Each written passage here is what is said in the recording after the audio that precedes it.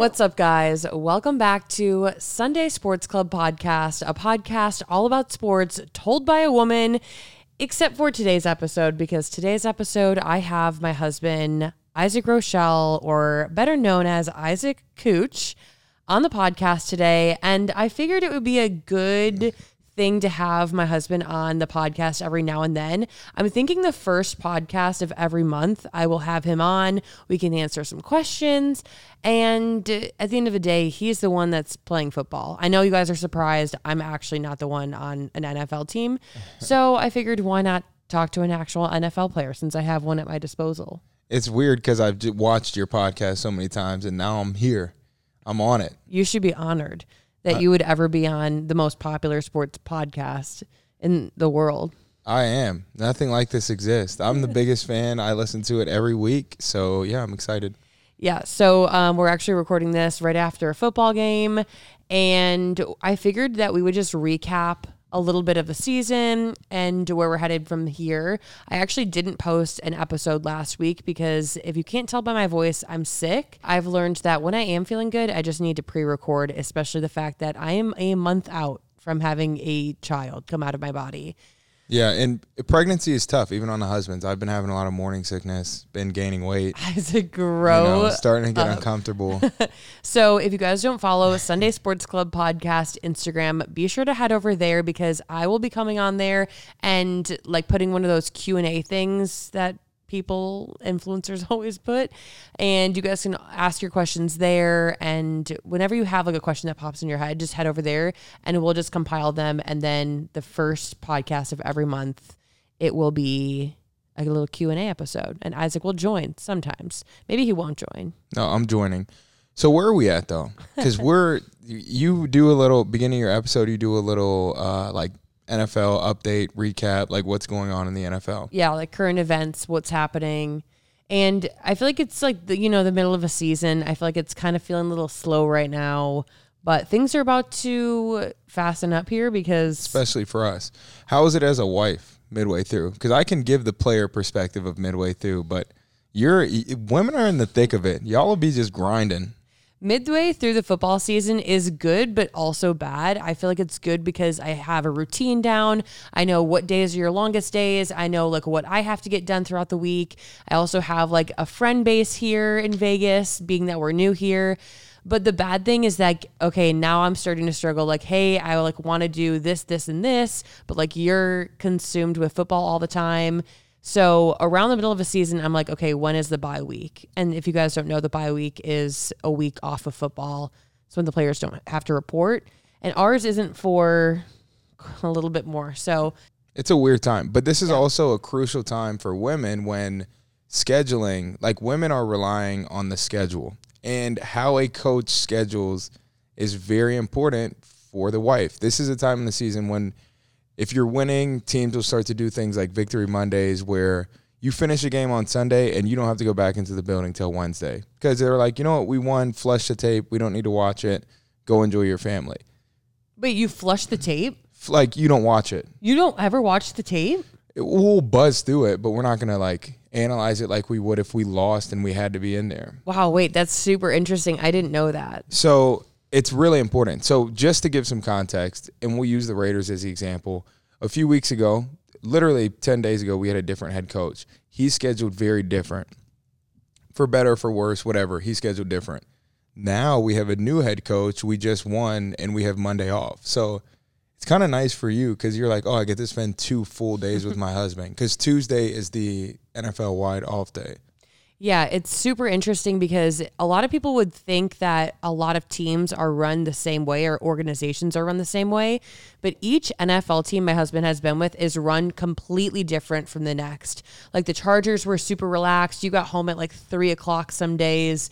And then like 2 weeks ago, you weren't getting home until like 5:30 or 6 o'clock on like your long days. So it definitely depends on not only the head coach, but also sometimes the GM. And if you guys haven't been staying up to date around the NFL, the Raiders just fired their head coach, GM, offensive coordinator. Yeah. It's kind of like clearing house is the best way to describe it. But I feel like when a team is losing, obviously the owners are going to look at, okay, who's running our team. Sometimes that results in people losing their jobs, and that happened for the Raiders. And now you guys have a new head coach. Well, and we talked about midway through the year. So, like, our head coach, GM, and OC just got fired because this is a time in the year where, like, teams, you're kind of, like, starting to separate a little bit. Like, we're in November, playoffs start in January. Like, you kind of have to start making, like, decisions to go to the playoffs.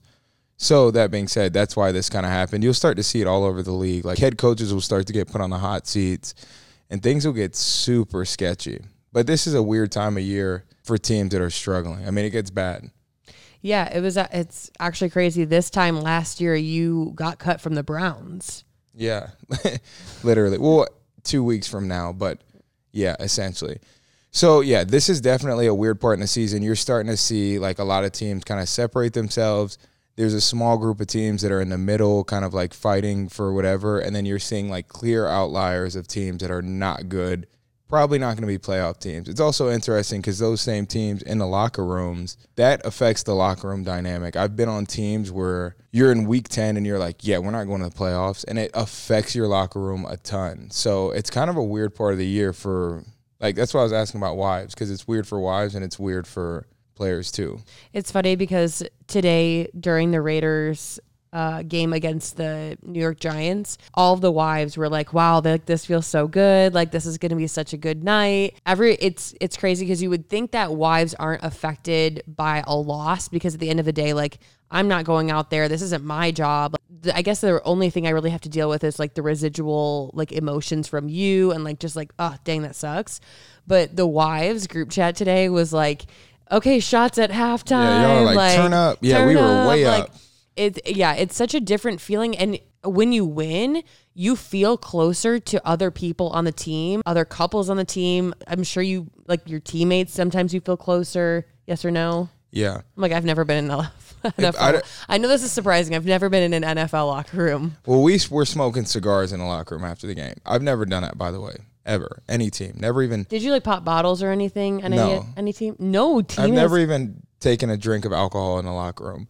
The only team that I drank, like, game ended and we were drinking within, like, 15 minutes was the Chargers, right? Yeah, and it was, like, the last game I was playing there. And I kind of knew it. So we were like, all right, we're drinking literally. I mean, I was drunk by the time I got on the plane. Isaac. But it's probably too much info. But, yeah, it matters. I don't think people understand, like, if you lose, you know you have to go watch the film. So you finish if you have a 1 o'clock game, the rest of Sunday you're just salty because you lost. So let me recap for the people that are listening or watching. If you are watching, we are in a very different setting because I don't have 2 aesthetic chairs for Isaac to sit in. But if you guys are confused about what Isaac's saying with film, so you play in the game on Sunday and then you have to rewatch that entire game and like all of the plays. And you're saying if you lose, you critique the plays, you go over the plays. Literally fine tooth or whatever the saying is. Fine tooth. Wait. It doesn't even matter. They are critiquing it so much. Well, and you go, so like game ends. Which makes sense because if you're playing in a game and you lose that game because of mistakes, you need to rehash those mistakes to make sure they don't happen in the future. Right. The issue, though, is sometimes it's like the Giants. They're not even an AFC team, which you learned about in one of Allie's earlier podcasts. We beat them. There's only so much you can watch where it actually carries over. Right. Because it's like we're not going to play them again. But, like, the Chiefs game is coming up and you're going to play the Chiefs again. So, win or lose, I feel like you guys are going to watch that tape no matter what. Probably. It depends what AP, our head coach, like how he wants to handle it. But, yeah. Well, what I was going to say, though, is you finish a game, you go in Monday if you lose most of the time, or if you win regardless. You work out at like 10 a.m., and we're there till 5. But you're not finishing the film until 5. So that whole day is just like you're eating breakfast, and you're like, oh, my God, I don't even want to look at anybody. Like unless you have a good game. You're working out, and everybody's venting about what they're mad about or whatever, and it's just brutal. It's easy if you win, and your coach is like, all right, I'll see you on Wednesday, and you can spend time with your pregnant wife. Not everybody has a pregnant wife in the NFL, but I'm sure it is nice. I think it's really nice because it's like rewarding for you guys to win. And I almost feel like it's just better for like camaraderie. It is. Well, It is. And that being said, we did win because I do want to talk about the inactive thing. Yeah. So today the Raiders played the New York Giants, and we're filming this after that game. And obviously they won, but Isaac is so sore from the game. No, Isaac was inactive during today's Sunday football game. So why were you inactive, and like what does being inactive mean? So you have there's 53 guys on an NFL roster. Only 46 dress on game day, meaning if you're not dressing, you're on the sideline in Juicy Couture sweatsuits. Like, you're not doing anything. That's a league rule, and the reason they do it is because if a guy gets injured, instead of having to release him on like an injury settlement or putting him on an injury reserve and losing him for the year, they just allow you to make somebody inactive and they just don't play. That being said, if everybody on your roster is healthy, you still have to have 7 guys inactive. So you can have guys inactive for a number of reasons. I was inactive for whatever reason this week, and yeah, so I didn't play. But I was still excited the team won. Definitely a weird feeling when you win like that with a new head coach, but you didn't play. But I don't know. There's guys that are inactive the entire season, though, which is weird. Does being inactive make you feel any less part of the team? Being inactive makes me feel no less part of the team. I obviously didn't contribute to the victory, though. I feel like that's a lie, though. Like, you're still on the team. I feel like you can't look at it like that. Like, you still did contribute in a way, whether that have been like throughout the other like last few games you did something. Like, I feel like you're still on the team. Yeah, no, I feel very much a part of the team. Like, those are still my teammates. I still love the guys on the team. I don't feel like I'm not a Raider. But today I just literally didn't play. And I would go as far to say that like people might be making like the comment, okay, well, you can't celebrate because you didn't play. But like, I feel like if the Raiders lost, you would still be in some type of mood. Like, you still wouldn't be happy. And like, you didn't technically play in the game. So did you technically lose? I would still say yes. I just look at it like this. It's like anything. If you have a huge company and you have people in different departments that do different tasks at different times, some departments are needed more or less during different times. The Isaac Rochelle department wasn't needed this game. It doesn't mean that I'm not contributing to the overall season and whatnot and keeping the train moving forward, but I was just riding passenger today. And it was nice to see everybody. The D-line played really well, which was nice. Mm-hmm. Yeah, it's interesting because you've been, in your career, you've been inactive, you've been active, you've been on practice squad, you've been not on a team, you've gotten picked up on teams. And I feel like you being inactive doesn't really like affect how I view the team. Like, in my head, you're still on the team no matter what. When you were on practice squad, I definitely feel like as a wife and like as like you being like in I don't know, like talking about you being on the team, I feel like a little isolated. When I was with the Colts and I was inactive right off the jump, I felt less a part of the team. I was like, I haven't contributed at all, and I'm just here. Now, having played the first 9 games or 8 games and being a contributor, I feel a part of the team. Like I said, my department got shut down, sent home early. So it didn't contribute. Yeah. So if you guys have any other questions about what it is to be inactive, I'm sure actually people would ask this question, like, does that change your salary if you're inactive? It does not. So you get paid the same if you're on the field or if you're an inactive? Yes. This'll be a soundbite. I don't even like doing this, but when I was playing for the Colts, I was making $100,000 a game. It is what it is. You can look it up online. I was inactive for the first 3 weeks. So technically, I made $300,000. Just being a bench warmer. And I did not even play, which is crazy. Now, that being said, $300,000 being a bench warmer. The beauty of the NFL and being a professional athlete is you can't get to that point unless you don't care about that stuff. If you are the type of guy that comes into NFL and you're like, oh, I'm inactive, I'm still getting paid, I don't care, you're not going to last in the NFL. I would tell a young guy that who came in the league. I mean, it took 4 years for you to be inactive and to like feel that type of way. Yeah, there's a competitive edge. Like, everybody's making good money, and like, so then it becomes less of like a factor. So I'm not inactive on the sideline like, oh, I'm still getting paid, like turn up. This is the easiest job in America. I'm like, no, I really want to be playing. I need to get better, etc. So, but that is crazy that was the Colts situation. I mean, that's ridiculous.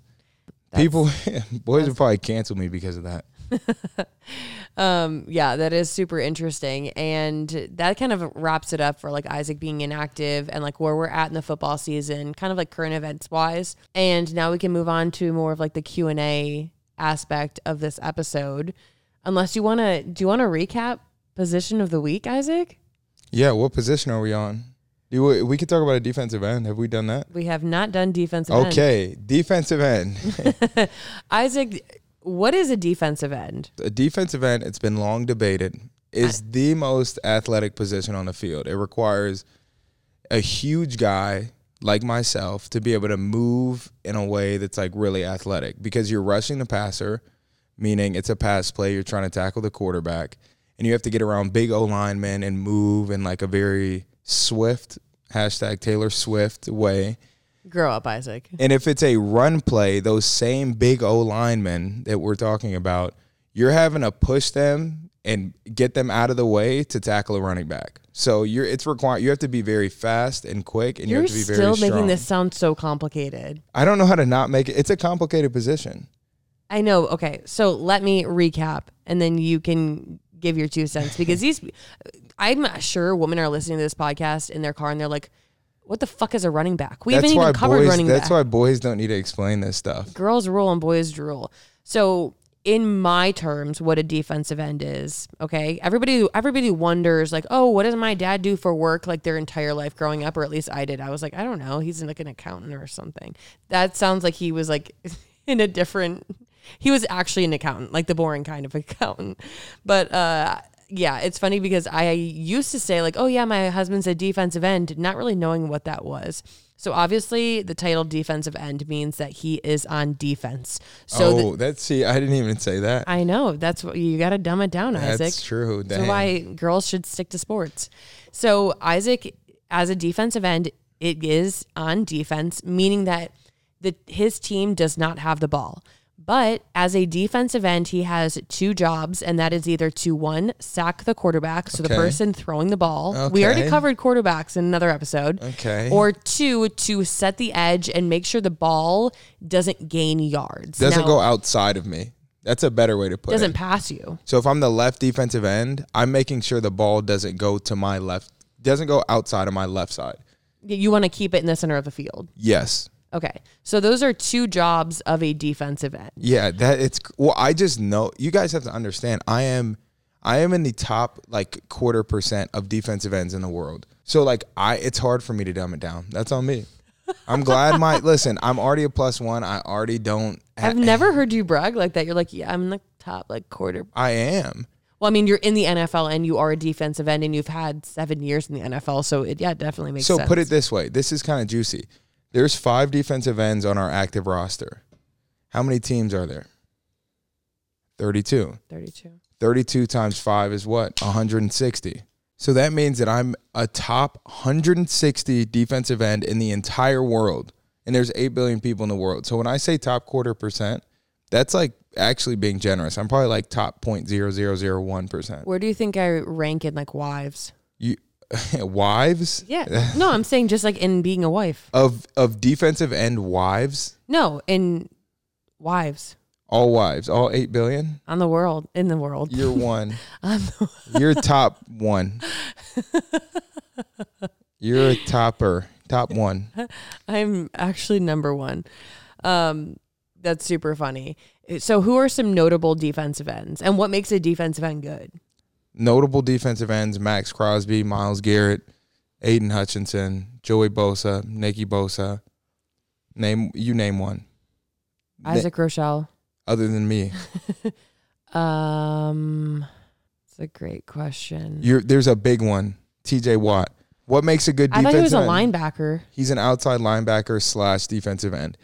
What makes a good defensive end is getting a lot of sacks. A quarterback is the heartbeat of an offense, controls everything. If a defensive end is stopping that guy from being successful, he's great. So here's a good question of the day. What is a sack in the game of football?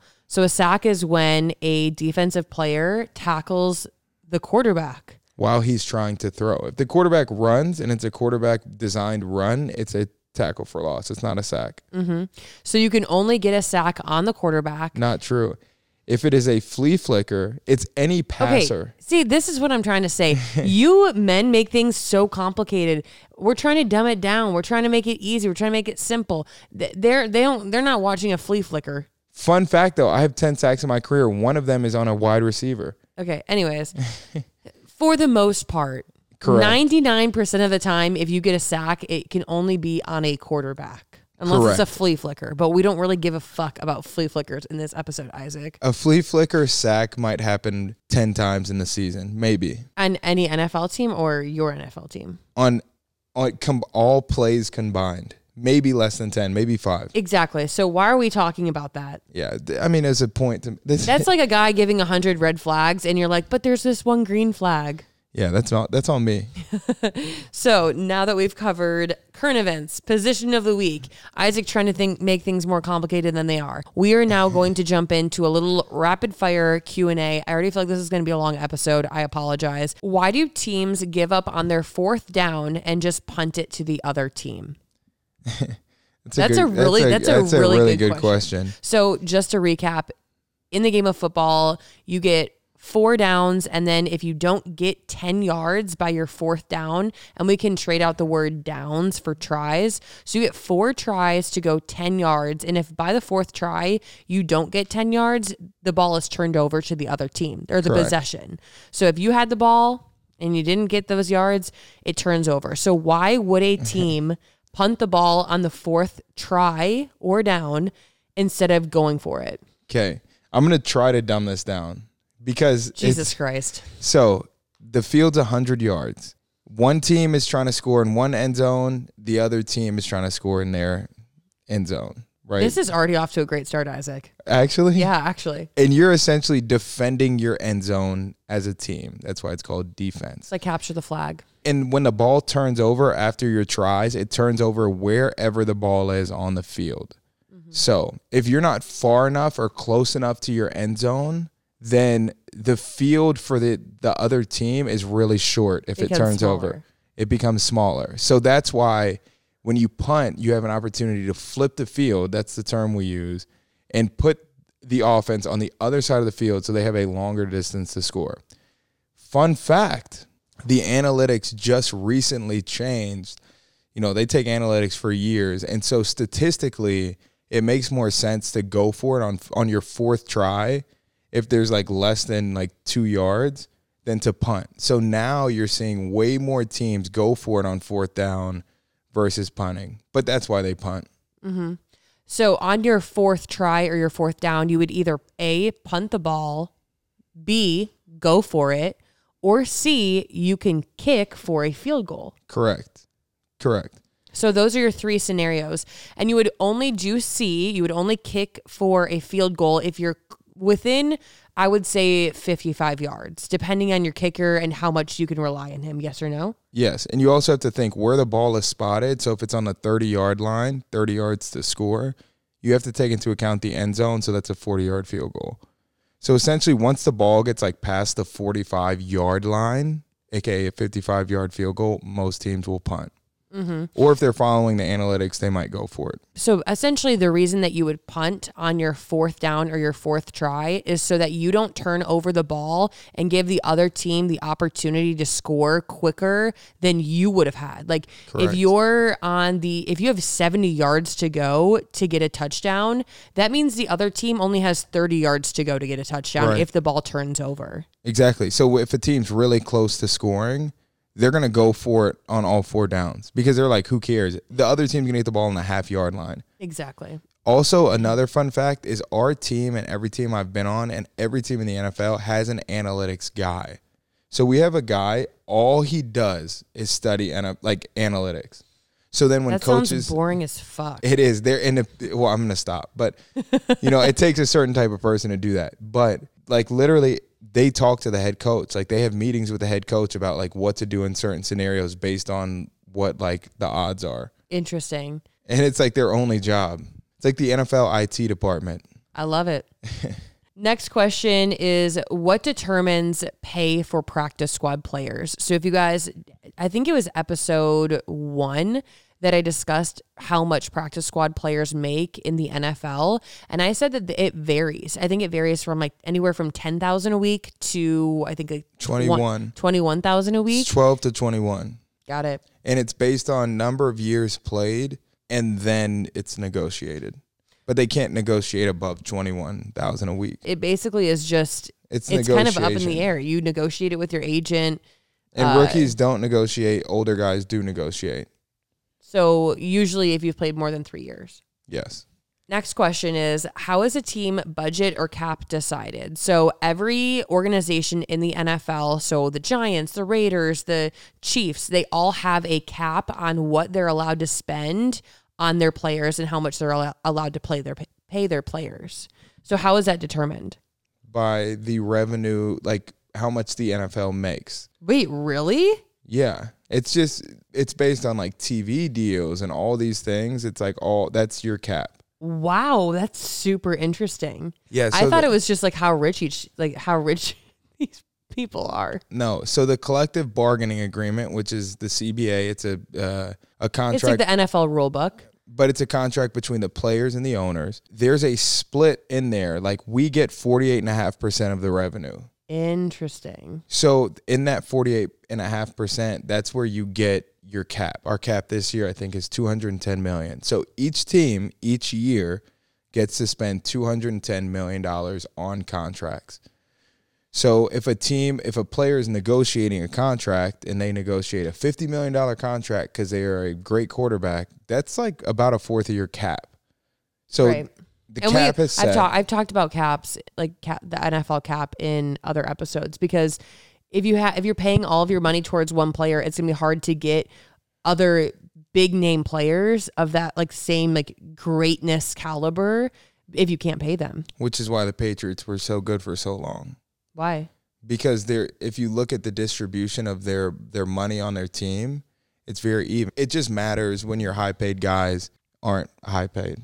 How does someone become a coach for the NFL? There's a number of different ways, but a lot of guys become coaches. They just know somebody, and then they basically become like intern or yeah, it's essentially an intern. It's called a quality control guy, QC. Offense has QCs, defense has QCs, but they're essentially interns. Then they climb the ladder. Are there coaches in the NFL that have never played football? I'm trying to think. Never played football.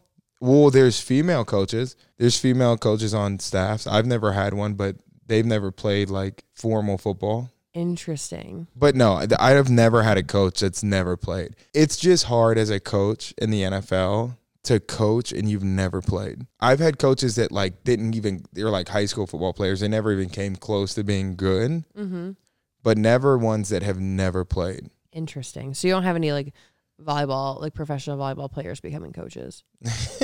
No pro volleyball players have become coaches. Does your NFL husband come home every night, or are there weeks where you don't see him at all? So every single night, Isaac gets to come home and sleep in our bed together, okay? Every night except the night before a football game. So that's either a home game or an away game. He does not get to sleep at home.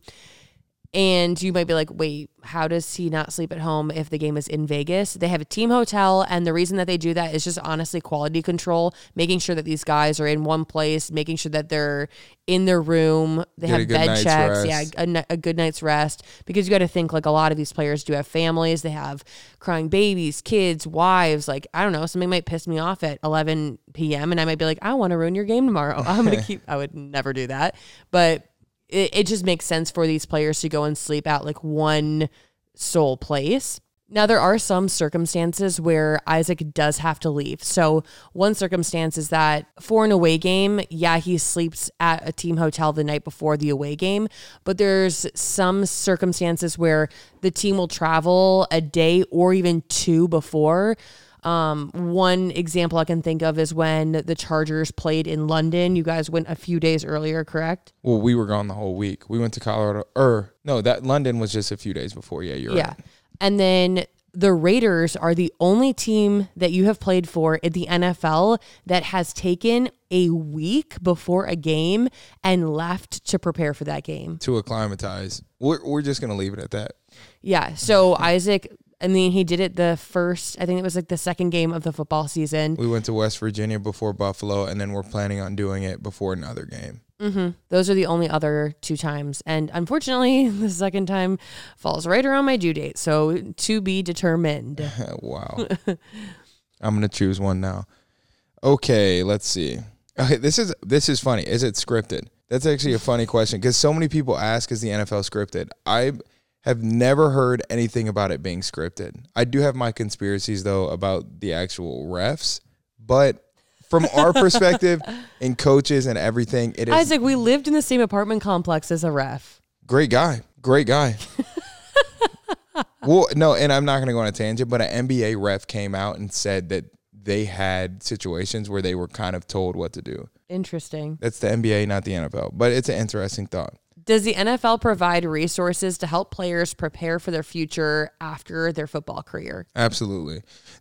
So you have the NFL, and then you have our union, which is the NFLPA. NFL Players Association. They fight for a lot of different things for us, but they also give us a lot of opportunities outside the NFL.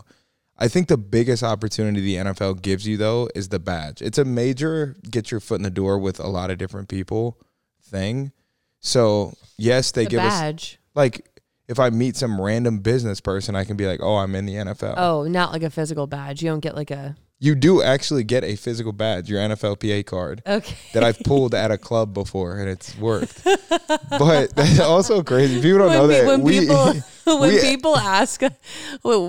No, when we lived in Orange County and we would go up to like LA to like the clubs in Los Angeles, Isaac would try and cut in the front of the line, and like I'd always pull the card. Yeah, Isaac would be like, "Yeah, I'm in the NFL," and they'd be like, "Okay, prove it." And you one, pull up your Wikipedia page, or 2, pull out your NFLPA card. It's like a thick black, like it's like the Amex that are metal, like it's like double the size of that, and it's got a player number on it, and it's like that. I'm player number 5876432. Like.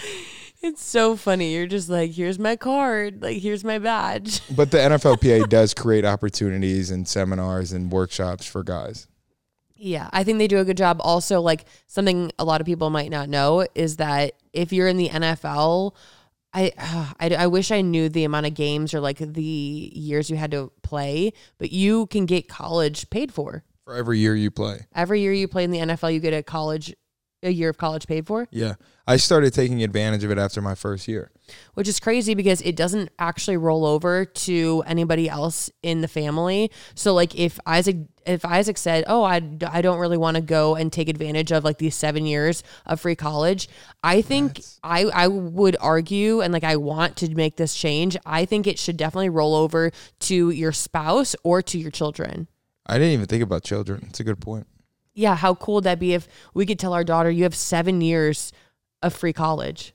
Yeah, wow. That's crazy. I never even thought about that. I get it for like spouse because, I don't know, like it can be like kind of weird. But like I don't know, I just feel like the NFL can do a little bit of a better job setting up families for success because I feel like they set up players. But like so many players are like their bodies are demolished after football. Whoa. And I just feel like it would be helpful for like to allow a woman like the same thing. Like I have to give up certain things in my life to like support you and like to support our family. So like why wouldn't I get the same treatment? I agree. Yeah. Or there could be like I don't know, like a trade-off or some type of thing. But some people might not agree with that. And then we're just going to answer one more question. I feel like we talked a lot at the beginning of the episode, so I apologize for that. Is there any support for moms and wives of players? I mean, I feel like that's definitely not a question I should answer. No, I know that you shouldn't be answering it, but I feel like you could definitely like give it something. You can give me I'm not asking you this question to you. Obviously, you're not a wife. Yeah, I think the teams absolutely have resources. I think it varies. I think it definitely varies team to team and organization to organization. I think that some teams advertise their resources more than others. Every team has resources somewhere for OBGYNs and sitters and all these things that you need some teams are more proactive than others. Like the Raiders, for instance, I would say they're pretty proactive. The Raiders is the best team that you have been on in terms of family and team and like player personnel. Like they have somebody who is designated to make things run smoothly for the wives and families and players off of the field. Yes. And that is the only team that they have had a designated person. Now, each team might have somebody for security. Like, I remember the Browns, like, something happened, and I was like, oh, I'll just text the Browns security person. So, like, each team has, like, okay, here are the personnel that, like, family can reach out to, and, like, they're at their disposal. But I would say that, like, there's definitely room for improvement in terms of moving and finding housing and all of that, because each team, the housing situation has been really weird where it's like you're just kind of like left on your own. But I feel like the best thing that the NFL has is other players and other wives who can then give their recommendation. I feel like whenever we move, it's like I'm asking a wife for a recommendation and not really like a team personnel person. Absolutely. But the resources are there. They have to be. Could you imagine? You have a league of 1,300 players and there's just no resources for pregnant wives. Mm-hmm. They would get slaughtered. They would literally get canceled. They wouldn't. Why do NFL players get fined for the dumbest shit?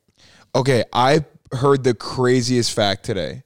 I'm not going to say the player's name, but I heard from our equipment manager that there is a player right now in the NFL just for uniform violations. Guess how much he's been fined? Just for uniform violations, socks too short, shirt too long, wrong cleats, etc. 200,000 more, 500,000 more, $1 million, $1 million. What? Confirmed that this one player has been fined this season, and it's halfway through the season. Does his wife know? He is single. He's actually not single, is he? I don't know. Isn't that crazy? $1 million. That's after taxes. There's no amount of money you could make in the NFL that would justify that. I would get $1 million to spend. That's my salary. I don't actually. If that was me after taxes, I don't make enough money to pay for that. We would go in debt playing this year. I would be in the negative. All because of your socks. What? That is the dumbest thing in the world. I don't even remember what the question was. Why do people get fined for the dumbest shit? We'll just move on from that. How much do retired or unofficially retired NFL players make? So there's two categories that retired players pull from. It's your 401k and your pension, both of which you can pull from when you're 55.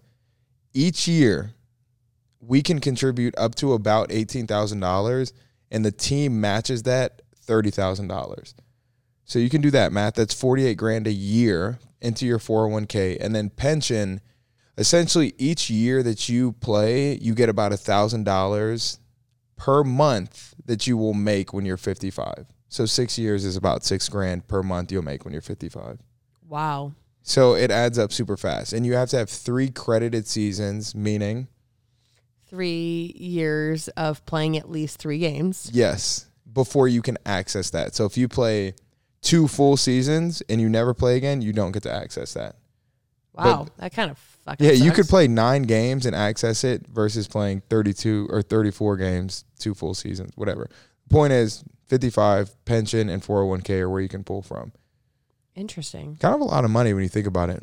If you die... And it maxes out at year 10, which I just learned this year. Oh, so after year 10, I'm like, why even bother? Literally. If I die, it goes like a will. It would roll over to you. So it would roll over to me? Yeah. What if I died? Then it would roll over to whoever we had in our will. Like our child? Yeah. All right, guys, that ends it for today's episode. I feel like we answered quite a few questions. There's a lot more questions that you guys submitted. And if you guys want to submit a question, head over to Sunday Sports Club Podcast Instagram and send a DM, comment on a picture, comment on a reel. And I'll be sure to answer one of those in an upcoming episode. Like I mentioned earlier on in the episode, Isaac and I are going to be doing these little Q&A episodes every now and then. I'm going to be doing a Q&A episode the first episode of each month. Now, is Isaac going to be on those episodes? I guess we'll see how well this podcast does. Yeah, absolutely. Do the people like Isaac? Do the people hate Isaac? I'm actually really curious. Yeah, but it's a lot. It's fun to be able to answer some of these questions with Isaac because I definitely know a lot about the NFL and I know a lot about football and I do my research before I make these episodes. And there's something that I can give to the facts that you have. But at the end of the day, I'm not in the locker room. I'm not the one interacting with coaches. Like You're not the player? I know. I tried out one time and they said no, but we'll try again next year. So yeah, let me know how you guys like this episode. If you do, be sure to go and give us a rating on Spotify or Apple Podcasts, wherever you listen to it. Make sure to give us a rating. And if you guys want to watch this episode, go over to YouTube because these are also on YouTube. But with that being said, Isaac, do you have anything you want to say? No, keep tuning in and follow me on all my channels. Oh my God. Okay. I'm joking. Thanks for tuning in and be sure to tune in next Monday for Sunday Sports Club podcast. Talk to you then.